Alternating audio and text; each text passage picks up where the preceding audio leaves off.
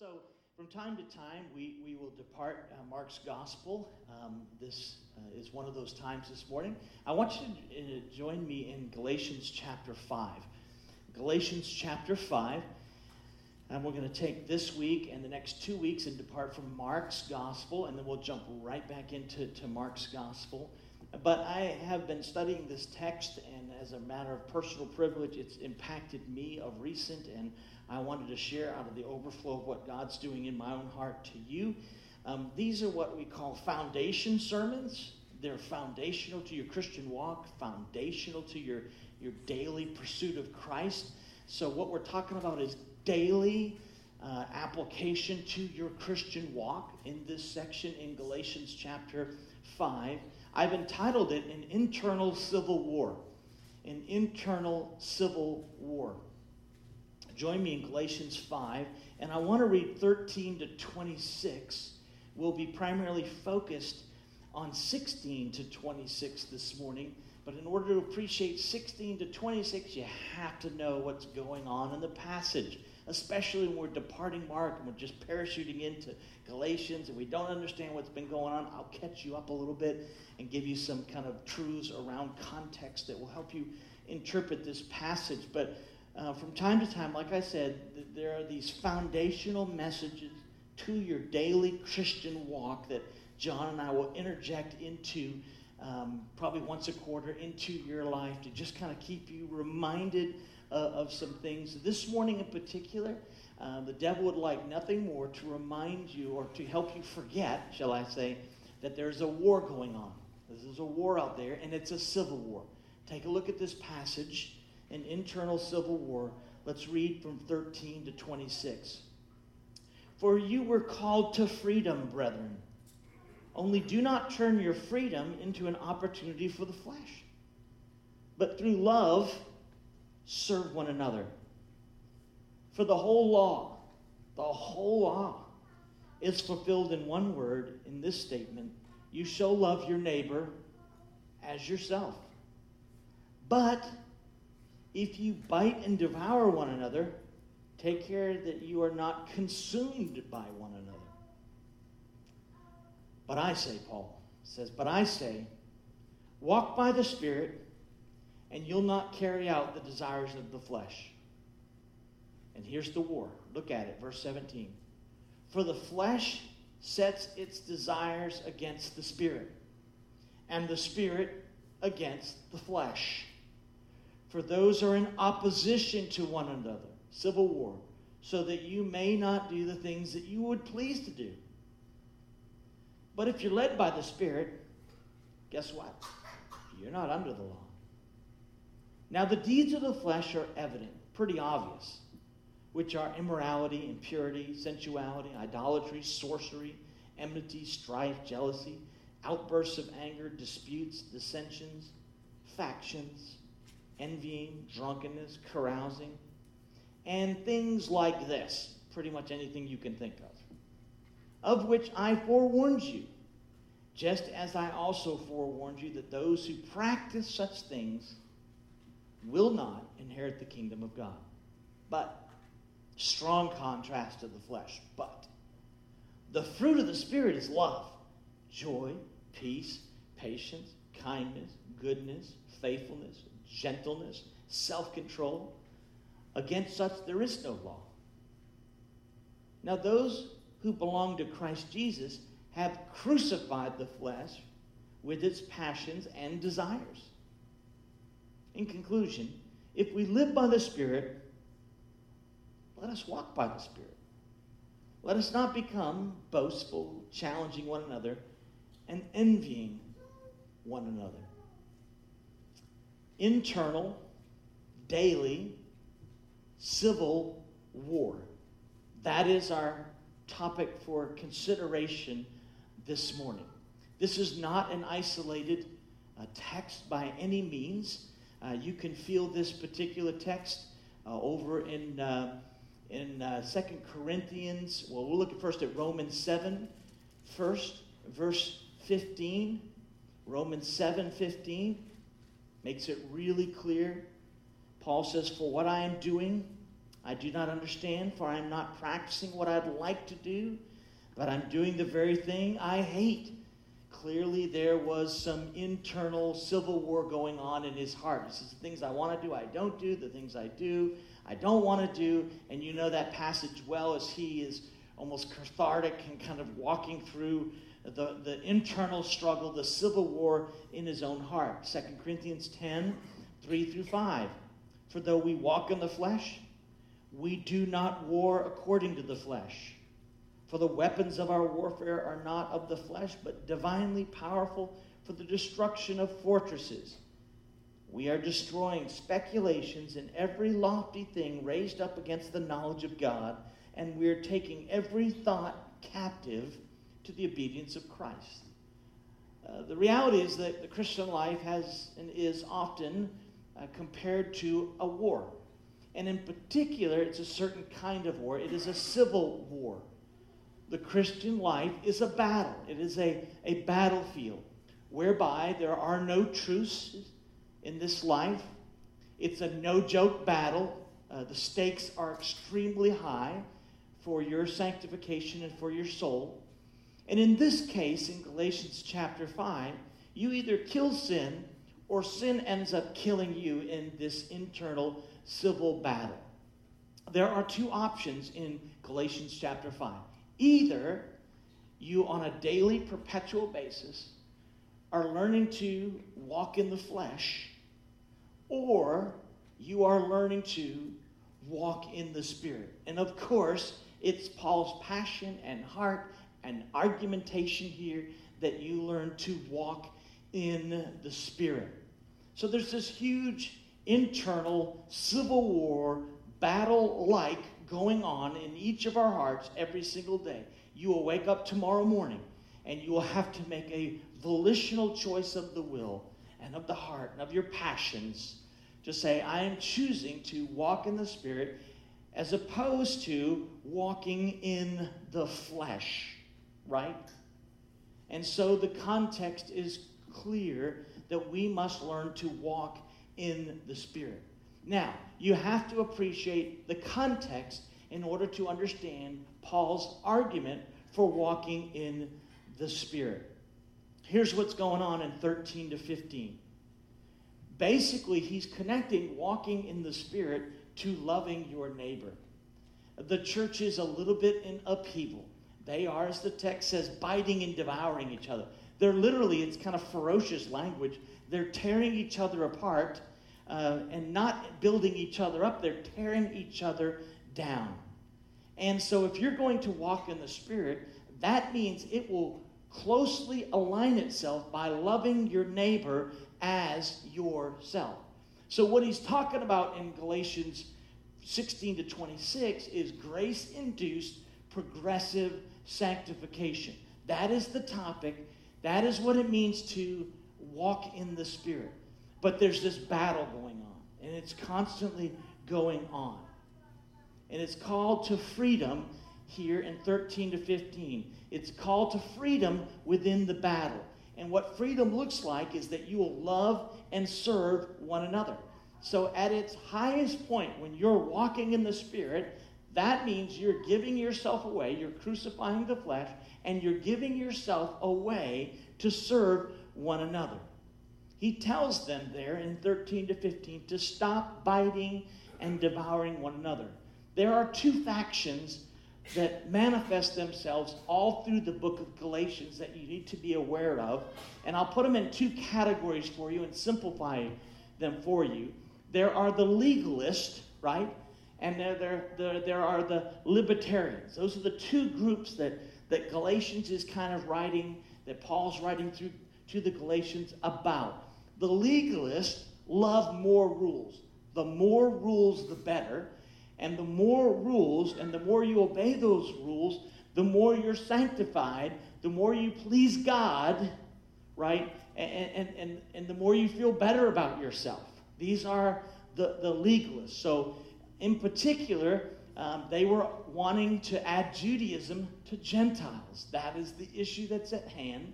There are Gentiles that Paul is writing to, and the legalists there would say, listen, the best Gentile in the world is a circumcised Gentile. And so they said, no, you can embrace Christ, but you've also got to follow the Judaistic rules and follow through with circumcision. And so they like to add rules to relationship. We know that someone comes to Christ and embraces Jesus Christ as a relationship. But what they do is add to that, so it's Jesus plus, and you can fill in the blank, some other rules, right, to get them to please the Lord. It's kind of like throwing water on a grease fire. It just never works out. It just never is a good thing. The more rules, the better. But they think so. This is their philosophy, and this is what Paul is countering here in Galatians chapter 13. He says, listen, you want to fulfill rules? The greatest rule is to love your neighbor as yourself. Stop biting and devouring each other. And that's the legalist. Then there are the liberty lovers. They love license. They love freedom. They don't want any rules. So they're kind of two extremes on the spectrum. One is rules and one is liberty, and they pursue liberty at all costs, right? It's kind of the just do it crowd. Whatever they want to do, they want to do. They don't want any structure. They don't want the law, and I'll explain how the law works in the Christian life in a minute. But they want the freedom to sin. Because if we sin, they know from Romans 6, then we get forgiveness of sin. And so their argument is, okay, therefore we sin more so we get more forgiveness, which is absolutely ludicrous and crazy, but that's what this particular group is vying for. That's what they're arguing for. And they don't like any rules at all, total license. Whereas the true believer, if you're truly in Christ, then you delight in obedience. God's commands are not burdensome, right? And when you're Spirit-filled and you're walking in the Spirit, you'll want to serve others. So both groups, the legalist and the liberty lovers, are both factious, both wrong, and what Paul is contending against, and he tells them, listen, stop biting and devouring one another. If you're truly walking in the Spirit, I promise you, this is Paul's argument. If you're truly walking in the Spirit, you will love people. You will unconditionally love people. You will love them. He says, you shall love your neighbor as yourself. That's what walking in the Spirit at its highest and best point is about. Loving people, serving people, giving yourself away. But Paul says, listen, there's a real civil war going on in our hearts. There's a real battle. And what he's contending here is that those two groups, those two factions, are fighting the wrong battle. They shouldn't be fighting each other. The battle's within. The battle is perpetual. The battle is daily in our lives, right? And they need more grace than they need law. And they must learn to crucify the flesh, not each other. They're literally biting and devouring each other, tearing each other apart, when he says, now you need to come together. And love is the DNA that you're missing. Love is how you battle the flesh. You've got to learn to walk in the Spirit. And when you walk in the Spirit, you will love one another. There are three main verbs, and we'll kind of frame our consideration around them. You've already saw the first one, biting. That's kind of one of the main verbs. Crucifying is in 16 down to 21. And then walking. Those are the three big main verbs. Biting and devouring one another. Crucifying the flesh. And of course, walking in the Spirit. And all three we'll take a look at. We've already seen that the biting is affecting them. This is what he's counteracting. And he's reminding them that you have to engage in sanctification. And you are sanctified not by isolationism or asceticism, but you're sanctified by the work of the Spirit, teaching you how to walk in the Spirit. And so it's only done through the Spirit's work. It's the only way you can learn to walk in the Spirit. This isn't something you do in your own strength. This is something the Spirit of God does in you. And without Christ, we are just merely slaves to sin, and we'll end up biting and devouring each other. But if we have Christ and we have the Spirit and we walk in that, we will learn to love one another. So we need to define the terms kind of for the civil war that we're battling here. The first is the word Spirit. The word Spirit. What are we talking about? We're talking about the Holy Spirit, not just your internal spirit, but the actual third person of the Trinity, right? Who we received as a gift at the point of salvation. As a gift at the point of salvation. And the Holy Spirit produces progressive sanctification. What the Spirit of God is constantly doing is aligning your sanctification with your justification.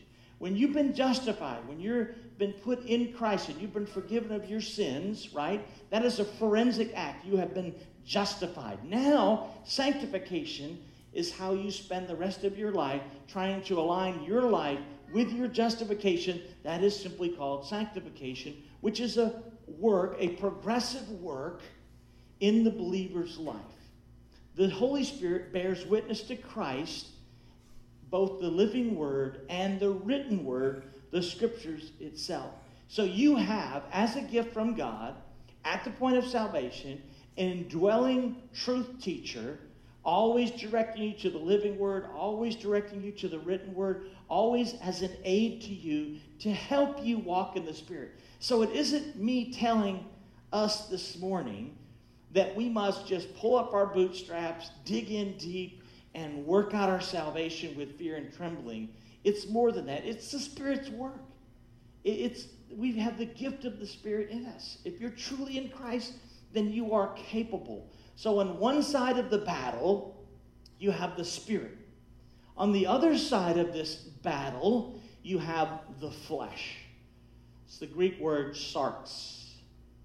It's not merely the body, the physical body, but it includes the body. When we talk about the flesh in the scriptures and what Paul is describing here, we're talking about the unredeemed, fallen humanness that's kind of rooted in this world, that's earthy, that's a part of this world. We are new creations in Christ, 2 Corinthians 5:17. But this new creation is incarcerated in fallen flesh. So the Spirit is robed in human flesh. That's why we call it a civil war that's going on. So there are vestiges of the old man. We call it the Adamic instincts. There's vestiges of the old man that you will deal with the rest of your life. You will spend the rest of your Christian life, as long as you have breath, trying to align your sanctification with your justification. Why? Because there's a part of you that is prone to wander. There's a part of you that doesn't want what God wants.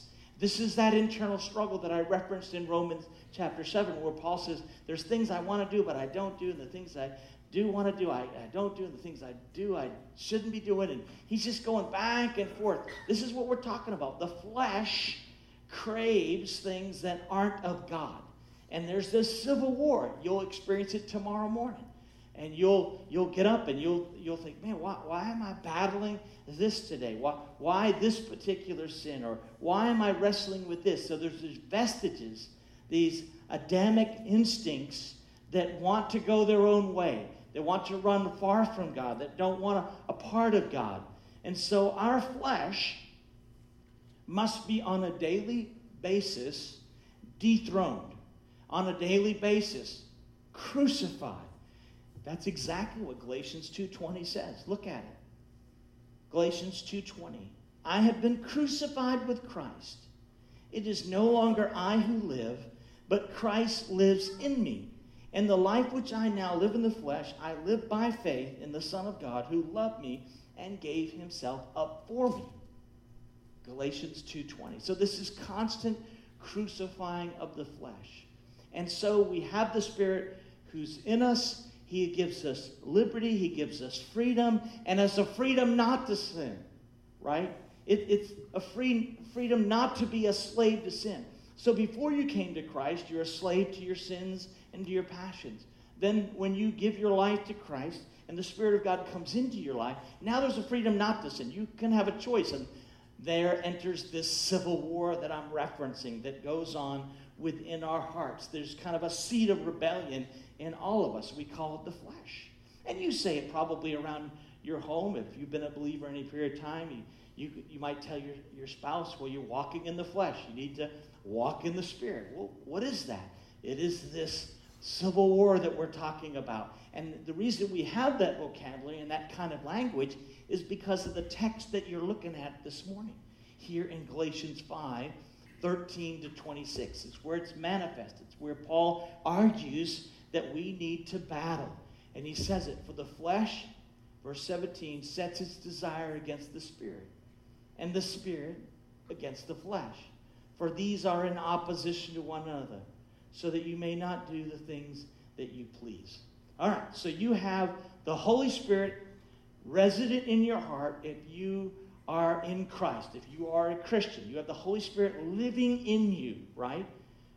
But that Holy Spirit is incarcerated in this flesh, which includes the body and some Adamic instincts that are kind of left over. They're kind of hangovers or hanger-oners over your life from the past that constantly creep back in and create this civil war going on in your heart. But you know theologically you're not a debtor to sin. You used to be a slave to sin, but you're no longer a debtor to sin. As a matter of fact, Galatians 5 is all about freedom. You see it in verse 13. Freedom to serve others. Verse 14. Freedom to fulfill the law by loving one another. And verse 16. Freedom from sin. That you don't have to sin. You don't have a gun to your head. You have a battle in your heart, but you don't have a gun to your head. You have the freedom to say no to sin. Since the point of conversion. And so the devil would like nothing more than for you to forget there's a battle. For you to forget there's a civil war going on. For you to set aside the energy and effort, as Paul said in Philippians 2, 11 and 12, work out your salvation with fear and trembling. He'd love you to forget grace-induced progressive sanctification, to just lean into your justification and let the chips fly and be laissez-faire about your relationship to Christ. That's not the case. It's a battle. The Christian life is not a playground. It is a battleground. Let's dig a little deeper before we look at the text. There's one more piece that I want you to understand about your sanctification. I'm using some big vocabulary: sanctification, justification. I think you can handle it. It's not that complicated. But there are two components to sanctification. First component is what we call definite sanctification. At a definite point in time, you placed your life into Christ. He gave you a new heart, right? He sealed you with the Spirit. He placed the Spirit of God within you. That is definite sanctification happen. So at the point of justification, the Spirit of God enters your heart and you have definite sanctification. Then the civil war begins. Then you spend the rest of your life in what we call progressive sanctification. It means you're working out your sanctification for the remaining part of your life. And it takes a lifetime. This is why we cut each other some slack in the church. This is why we have texts like, love covers a multitude of sins. Because you're not perfect. And you will struggle with sin. And you need grace. And you need to run to grace. And you need to live in grace. And in the sphere of grace. And this process of progressive sanctification will take a lifetime. We are works in progress. So when you see somebody doing something, you can give them grace because you know they're not perfect. You'll be perfect one day, but you're 2/3 Christian, right? You're 2/3 saved. You have 1/3 called consummation, where you'll be finally made fully new, where the civil war ends, the battle is over, and there's been a peace treaty that's signed. And that theologically is called consummation, which is found in Revelation chapter 21. Okay, so you get all these terms in your head because we're going to look at the battle that rages. You'll never, listen to me, you will never outgrow your need to grow in this life. You're always got to work out your salvation. That's why Paul said that, with some fear and trembling. We'll spend our lives, right, working on our progressive sanctification. It's what we do. And when we talk about progressive sanctification, we talk about the battle here. That's what Paul is trying to address. And listen to me, connect it to context. If you are walking in the Spirit, he'll give some examples of that in a moment. If you're walking in the Spirit, its highest manifestation is that you will love your neighbor as yourself. You'll give yourself away. That's a clear indication that you're walking in the Spirit. Let me give you an example of this.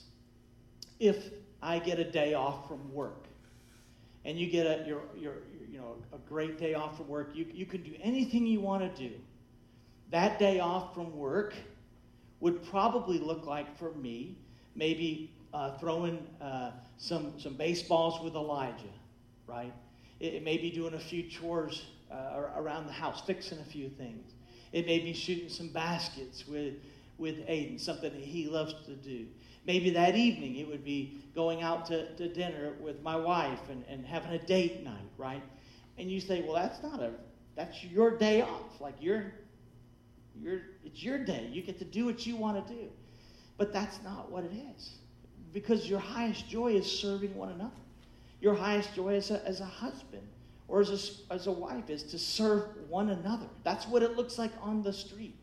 And I think sometimes when we think of walking in the Spirit, it's doing these things over here, when actually it means, at its highest point, serving one another. It's the freedom to not be in bondage to yourself, to be self-absorbed or selfish. It's the freedom to serve one another. And that's what Paul's saying. When you're truly full of the Spirit, when you're full to the brim with the Holy Spirit, I'm going to tell you how it's going to manifest itself. You're going to want to give yourself away. It's not consuming. It's not selfish. It's dethroning self so that you can serve one another. Just like that day off. It's not me going to the woods, sitting under a tree, as much as I'd love to do that, and reading a book and being by myself and have everybody in the house serve me. No, it's freedom to give yourself away. It's freedom to care for everyone around you. This is Paul's argument. The true Spirit-filled living means you give yourself away to others. And you will find no greater joy than when you do that. So life in the Spirit equals serving one another. And that's the essence of the law. That's his argument here in the text. That's the whole essence of the law. How do you know you're in the flesh then? How do you know, or how do you recognize that you're walking in the flesh? Here's 3 ways to consider. First, you'll want to be served rather than be a servant. You'll want to be served. It's about you. Someone blessing you, someone caring for you, someone pampering you. You'll want to be served. Second, from this text, you'll question God's commands. They'll be burdensome to you. Like, I don't want to do that. I find God's commands burdensome rather than a joy. Right? And third, you'll ask who is right, not what is right. And that's what you see here in the context. There's factions, and they're saying, who's right? Those that love liberty or those that like legalism. They're asking the wrong question. It's what can I do? Not who is right. What's the right thing to do? The right thing to do is to serve one another, Paul says. Stop fighting. Stop biting and devouring each other. Stop trying to posture yourself with one another. Give yourself away. And when you do that, God will take care of you. He will bless you. He will take care of you. So the liberty folks and the legalism folks, they're fighting the wrong battle. And it's just a satanic scheme to throw them off their game, to not have them think through what is most important. He is divide and conquering, and they're biting and devouring. And that is his strategy, and that is his plan. So, he gives us a battle plan. There are two parts to the battle plan. Part number one, learn to crucify the flesh. Part number two, learn to walk in the Spirit. So he clarifies the plan. He clarifies the battle plan. He sets the context. There's literally a battle going on. You're consumed with yourself. You're focused on the wrong thing. You need to be focused on caring for and loving one another. And here's how you learn to love one another. Here's how you learn to walk in the Spirit. It starts by crucifying the flesh. Look at it. Now, the deeds of the flesh are evident. And then he launches into a list. In contrast to verses 13 to 15, he says in verse 16, but I say. I don't agree with them, Paul says. They're wrong. They're out to lunch. They don't get it. They're biting and devouring.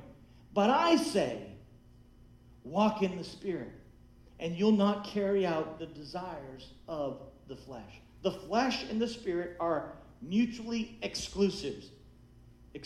They're on either ends of the spectrum. Romans 13:14 is one of my favorite ways to work it out. Listen to Romans 13:14. But put on the Lord Jesus Christ and make no provision for the flesh in regards to its lust. Don't make a provision for the flesh and you won't fulfill the lust of the flesh. It's pretty simple, right? This is the battle that he's talking about. The choice is yours. The particular doctrine he's talking about is one you probably don't encounter a whole lot or haven't thought about a whole lot. It's called the doctrine of the mortification of sin. The Puritans loved this doctrine called the doctrine of the mortification of sin, meaning you kill sin or sin kills you. That's your option here in this civil war. Either you kill sin or sin kills you. So you must learn to crucify the flesh. So in verse 16, he begins with a promise. Just quick overview. He begins with a promise. If you walk in the Spirit, you'll not carry out the desires of the flesh. You'll counteract them. It's a promise of God through Paul's writing. Verse 17 is a reminder that there's a raging war with no truce and no hopes to end until the end of time, or you take your last breath. The war ends in eternity, but it always ends in victory. You need to keep that in mind. You're fighting from victory, not for victory here. You're fighting because the Spirit of God accomplished that. And then third, we're no longer debtors to the flesh. Look at it. But if you're led by the Spirit, if you're truly walking in the Spirit, you're not under the law. What is he talking about? You're not under the law. What was the purpose of the law? The purpose of the law was to drive you to Christ. It shows us, the law in its total, shows us how to live like Christ. It shows us that we cannot be justified by the law, but we can be sanctified by the law. The law is sanctifying. It gives us a grid. It marks out what is pure, right, and beautiful. So true liberty is freedom from sin, not freedom to sin. This is Paul's case. And the law just says, hey, this is what sin looks like, and it's a freedom to not sin. We are free to fulfill the law of love. And that's what he's talking about there in verse 14. You shall love your neighbor as yourself. So you're no longer a debtor. You don't have to sin. Now, there's a civil war going on, but there's a choice now. If you're in Christ, you have a legitimate choice here. And then in verses 19 to 20, he begins in teaching us what the flesh looks like. Look at it. Now, the deeds of the flesh are evident. They are self-evident. They should be obvious to you. This is what life in the flesh looks like. Now, Paul provides a list here There are 15 vices. They're in 4 categories. Whenever you see lists in the New Testament, they are never complete, right? They're not exhaustive, and they're never quite the same. They're samples. They're examples. There's lots of things. As you can see, at the end of these vices, he says, those who practice such things, any such things, right? Or things like these there in verse 21. So this is just a sampling. And when you see lists, they really need very little explanation. So there are 15 vices here. There are 4 categories that I'll put them in. First, sexual sins there. Look at the first 3 there in verse 19. Now the deeds of the flesh are evident, which are immorality, impurity, sensuality. So there's 3 deeds of the flesh there. There are religious sins right there in verse 20. Idolatry and sorcery. So there's some religious sins into these vices. There are social sins. There are 8 of them there in verse 20 and 21. He says, enmity, strife, jealousy, outbursts of anger, disputes, dissensions, factions, right? So social sins, sins against one another, which is the context. You know that's the context. They're biting and devouring each other. And so he lists 8 different ways that you could bite and devour one another. And then there are 2 drinking sins at the end of verse 21. Drunkenness and carousing. And then he wraps the whole thing up. Look at it. Right there in verse 21, of which I forewarned you, just as I forewarned you, that those who practice such things will not inherit the kingdom of God. Things like this, all kinds of things. You pick the sin, pick the vice. It really doesn't matter here. But I do love the fact that sins have names. They're not just sin in general. Sins in specific. I mean, he calls out the sins. These are actual specific sins, actual characteristics, not just any sin in general that is a mark of the flesh. These particular sins are fleshly sins, all things like these, or anything else you can possibly drum up, right? He also lists a few more in verse 26. He circles back around in verse 26 because of the context being relational, that they're having factions with each other. Let us not become boastful, challenging one another, and envying one another. So he's got a pretty big list there. I mean, it's a pretty massive list of 15 vices that he says, hey, those are marks of the flesh. So he makes this bold statement. If you engage in these, you don't inherit the kingdom of God. How do we reconcile that as believers? How do we reconcile? Because I promise you, somewhere in 2019, you're probably going to engage in at least some of the relational sins, right? Jealousy, right? Strife, maybe. Maybe you have an outburst of anger. You have a bad day. Dissension. Envy. You ever had envy in your heart? So how do we reconcile this? The way you reconcile this as a believer is the key. There's one key word in the text. You see it? Those who practice such things.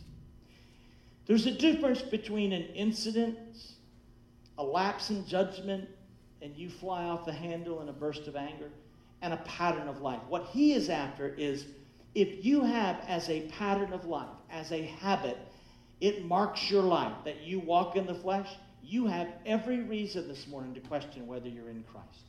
You have every reason to doubt whether you're a Christian. If sin owns you and marks you, and it's the practice of your life, we're all guilty of some of these vices some of the time. We're all guilty. But we should never be marked by the practice of these sins.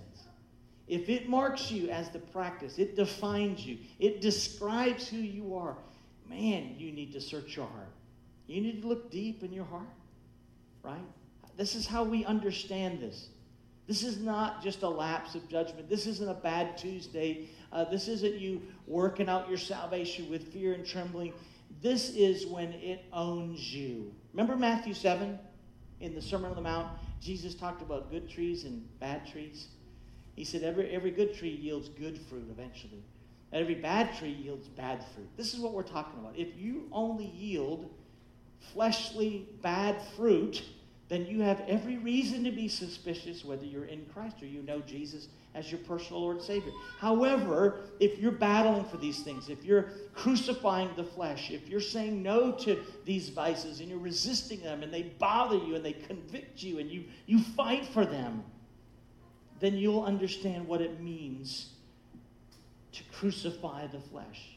So Paul says you have to take action in the Civil War. You have to crucify the flesh. The Puritans called that the doctrine of mortification of sin, putting sin to death.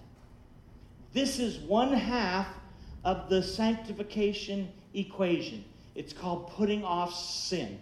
You got to say no to sin. You get up every single morning and say, I'm going to resist this. I'm going to say no to this by the power of the Spirit. It's Galatians 2:20 with street clothes. I have been crucified with Christ. It is no longer I who live, but Christ who lives in me. In the life which I now live in the flesh, I live by the faith in the Son of God who loved me and gave himself up for me.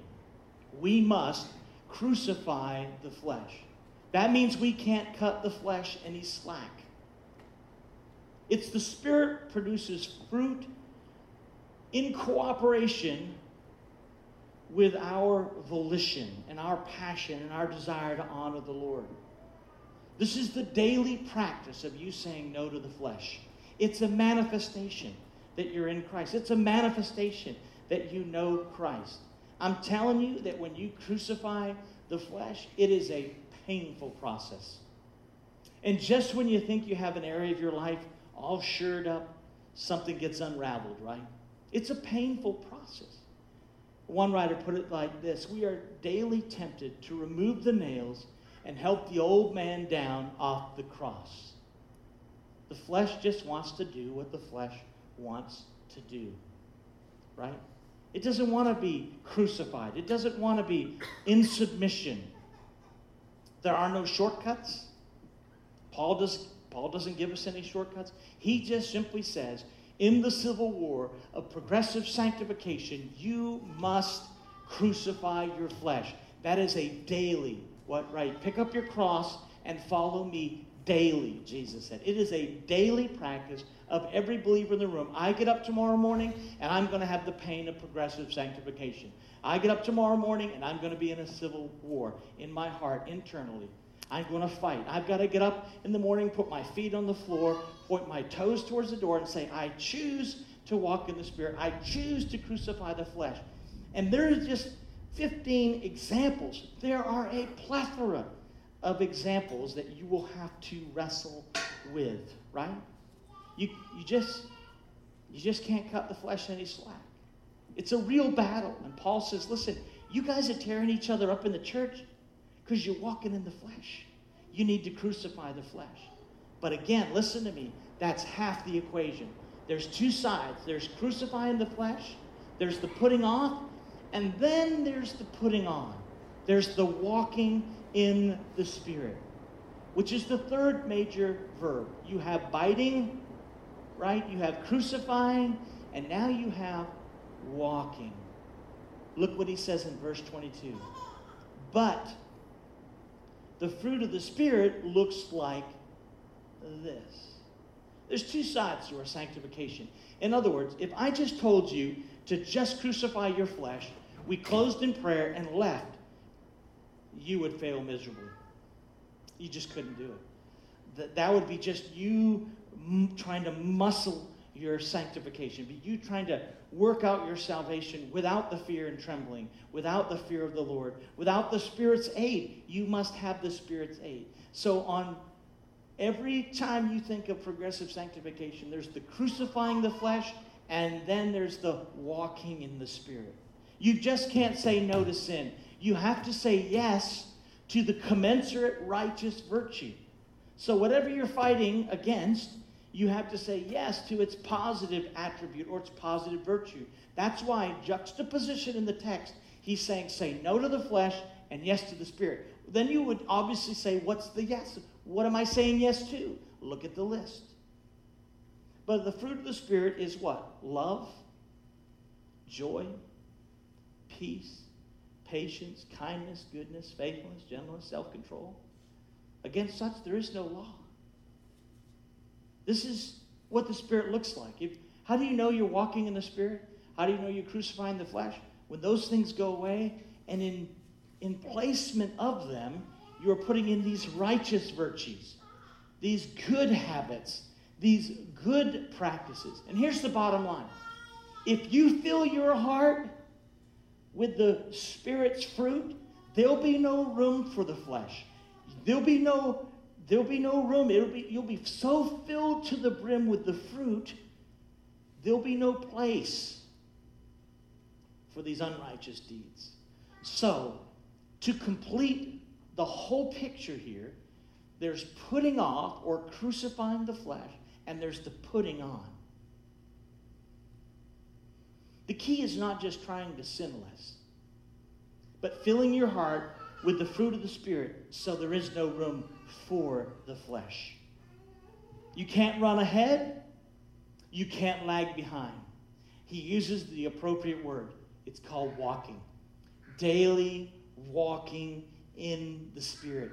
Daily walking in grace. And then he provides a list of 9 different fruits of the Spirit you can put on. Now, both these lists, I think you need to examine yourself by. I think you ought to go through the dark list here, the black list, and look at those and say, do any of these mark my life? Because that would be like really bad. But I think commensurate to that are the things in 22 and 23. Are they things that you own? They typify you. They define you. You should be able to look at that list and say, am I marked by love and joy and peace and patience and kindness? And I think love, just so you know, is kind of the umbrella over all of them. All of them flow out of love. All of the fruit flows out of the tree of love. Again, it's not exhaustive. There's tons of things missing here that are fruits of the Spirit. Here's just a sampling. That Paul's not saying these are the only things. They're just a sampling of areas of the flesh and areas of the Spirit in this civil war that you can identify. I love what James Dunn, the commentator, said this, though. It is a character sketch of Christ, is it not? The fruit of the Spirit. Love. Jesus is love, peace, patience, kindness, goodness, faith. I mean, you look at that. That's our Lord. That's our Savior. That's our Christ. Here's the deal, though. You don't grow fruit alone. You can't grow fruit alone. It's the Holy Spirit's job. He's the resident truth teacher. He produces the fruit. Your desire to want to love more and to grow and to be good and kind and faithful, it's the manifestation of the Spirit of God working in your life. He's simply saying, if you're full of biting and devouring and deeds of the flesh, and they mark you as your practice, and they, in total, if you look at all of your life, then that person's not of God. He's not of the Spirit. He doesn't have the Spirit of God, the resident truth teacher, in his heart. But if you have this desire and you're crucifying the flesh and walking in the Spirit, then it's manifest that God's working in your life. Footnote. This is a catalog of virtues, right? Not a list of rules. These aren't rules. God's commands aren't burdensome. If you're walking in the Spirit, I promise you, if you're walking in the Spirit and you don't love God's people, you're not walking in the Spirit. That's the whole point of Galatians 5. Not just to carve out the list and carve out this over here and say, here's the dark list and here's the white list. And where you. The whole thing is so that you can fulfill the law. You fulfill the law by loving your neighbor as yourself. How do you know you're doing that? Because you're walking in the Spirit and you're crucifying the flesh every day. And at the end of the day, you're giving yourself away. This life is not about us. That's Paul's whole point. And he modeled it. He lived it out. He's just throwing it back in the Judaizer's face. He wanted to add rules upon rules. He said, no, it's about character. It's about the death of the flesh accomplished by the life of the Holy Spirit living in us. When the Holy Spirit works in us, it's ordinary. He uses the ordinary means of grace. It's not some crazy, outside the box. No, it's ordinary spiritual means like God's word, communion of the saints, prayer, someone speaking into your life. Spiritual growth or your progressive sanctification comes through the daily discipline of walking over and over and over and over again in the Spirit. How do you know someone's mature? It's the accumulation of times you've learned to walk in the Spirit. And the more you learn to walk in the Spirit, the more you'll love it. The more you fill your heart with the fruit of the Spirit, the more you'll love it. And the accumulation of that, when someone really gets that and they lock on and they understand the civil war and they're always crucifying the flesh and putting on the Lord Jesus Christ, they're putting off and they're putting on, the accumulation of that will be their mature. When someone says, boy, he's a mature Christian, what are they saying? They're saying that that person's learned to walk in the Spirit. And more often than not, they're walking in the Spirit than walking in the flesh. And when they walk in the flesh, they recognize it and they repent. Right? And they get back on the path of walking in the Spirit. So progressive sanctification is a lifetime civil war that goes on in our hearts, whereby you must crucify the flesh every day and then also learn to walk in the Spirit every single day by daily routines and daily walking. And you keep walking, and you keep walking, and you keep walking. And you don't stop walking. The time you stop walking, I promise you the flesh will own you. It will take back over. That's that war. There's no timeouts in war. There's no breaks. It's just, we're going to walk our way right into heaven. And then when you get to heaven, guess what? The battle's over. The raging, ferocious battle ends in consummation. Revelation 21. That's why he wipes away the tears from our eyes. There's no more pain. No more pain. The lion lays down with the lamb. I mean, it's just crazy.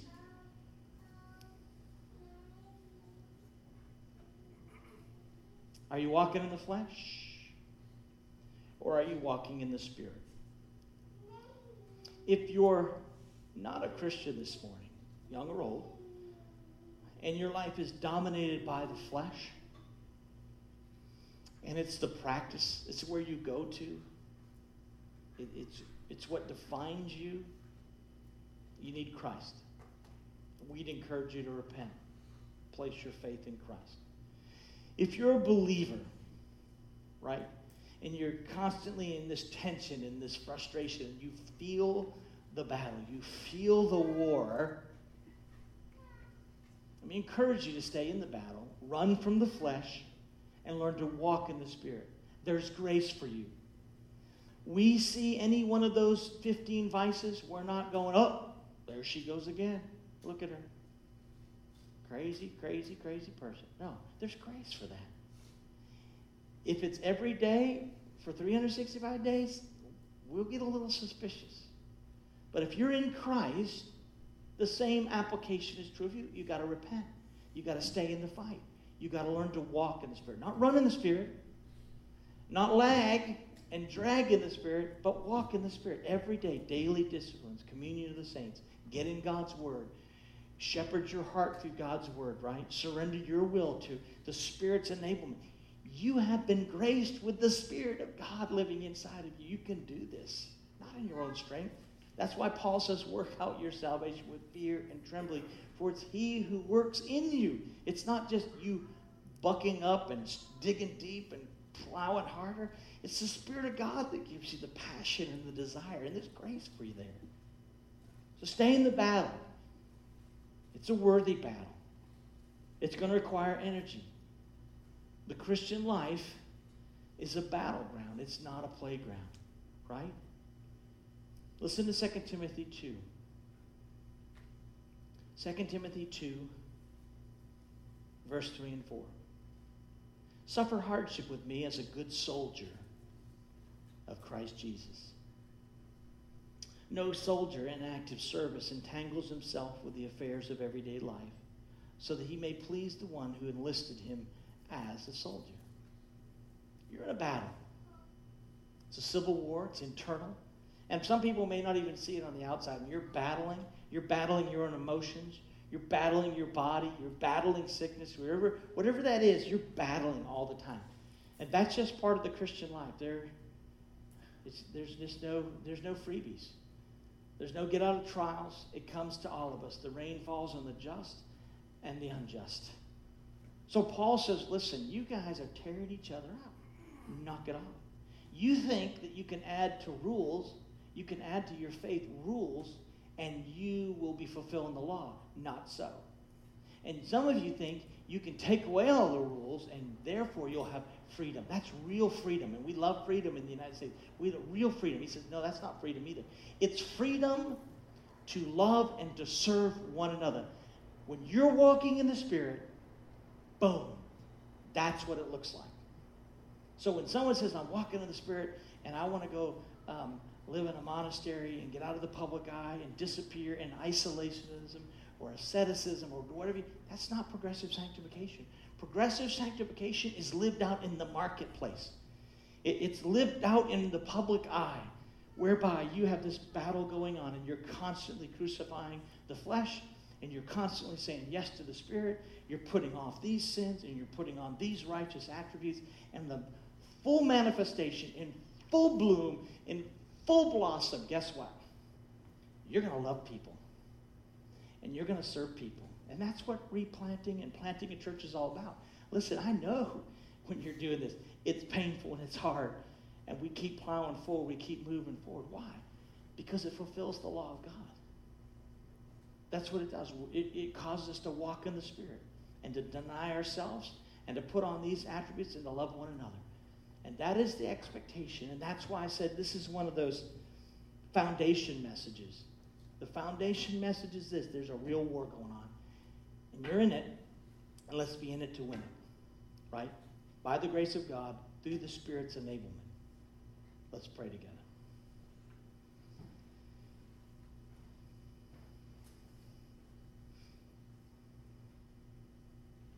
Take a minute to just search your heart and remind yourselves, either you kill sin or sin will kill you. It is our prayer that you're killing sin every day, that you're crucifying your flesh. You're learning to walk in the Spirit. That's the battle plan that Paul gave the Galatians, who were tearing each other up, full of themselves. He said, deny yourself. Learn to walk in the Spirit. And I pray for all of us that we will learn to walk in the Spirit. And by that I mean we're full of love and joy and peace and patience and kindness and goodness and faithfulness, and gentleness, self-control. Against such there's no law. That's true freedom, is what Paul says. Freedom to not sin. Freedom to walk in the Spirit. That's the fulfillment of the law. Father, we come before you this morning, and we are grateful for this chapter. It is a pivotal, foundational chapter for all of us, to be reminded that there's a real war going on and that we're in it. We've been drafted since we gave our hearts to Christ and our allegiance to Christ. And Lord, He is Lord of our lives, and in this battle we fight. We work on our salvation with fear and trembling, knowing that you are working for us, that you've given us the Spirit to teach us and to enable us to win. Lord, I pray that you would help us to wake up tomorrow morning, Monday, and crucify the flesh, put off the flesh, walk in the Spirit. We'd sense your pleasure. We'd walk in the sphere of grace with each other, that we'd never bite and devour each other. That certainly is not impressive or even any way close to fulfilling the law. Lord, help us to embrace this text, have this text shape us and shape our thinking. Help us to love one another, to love our neighbor. Here where you find us in these 3 counties, you'd help us to love our neighbor as ourselves. We ask this in Christ's name. Amen.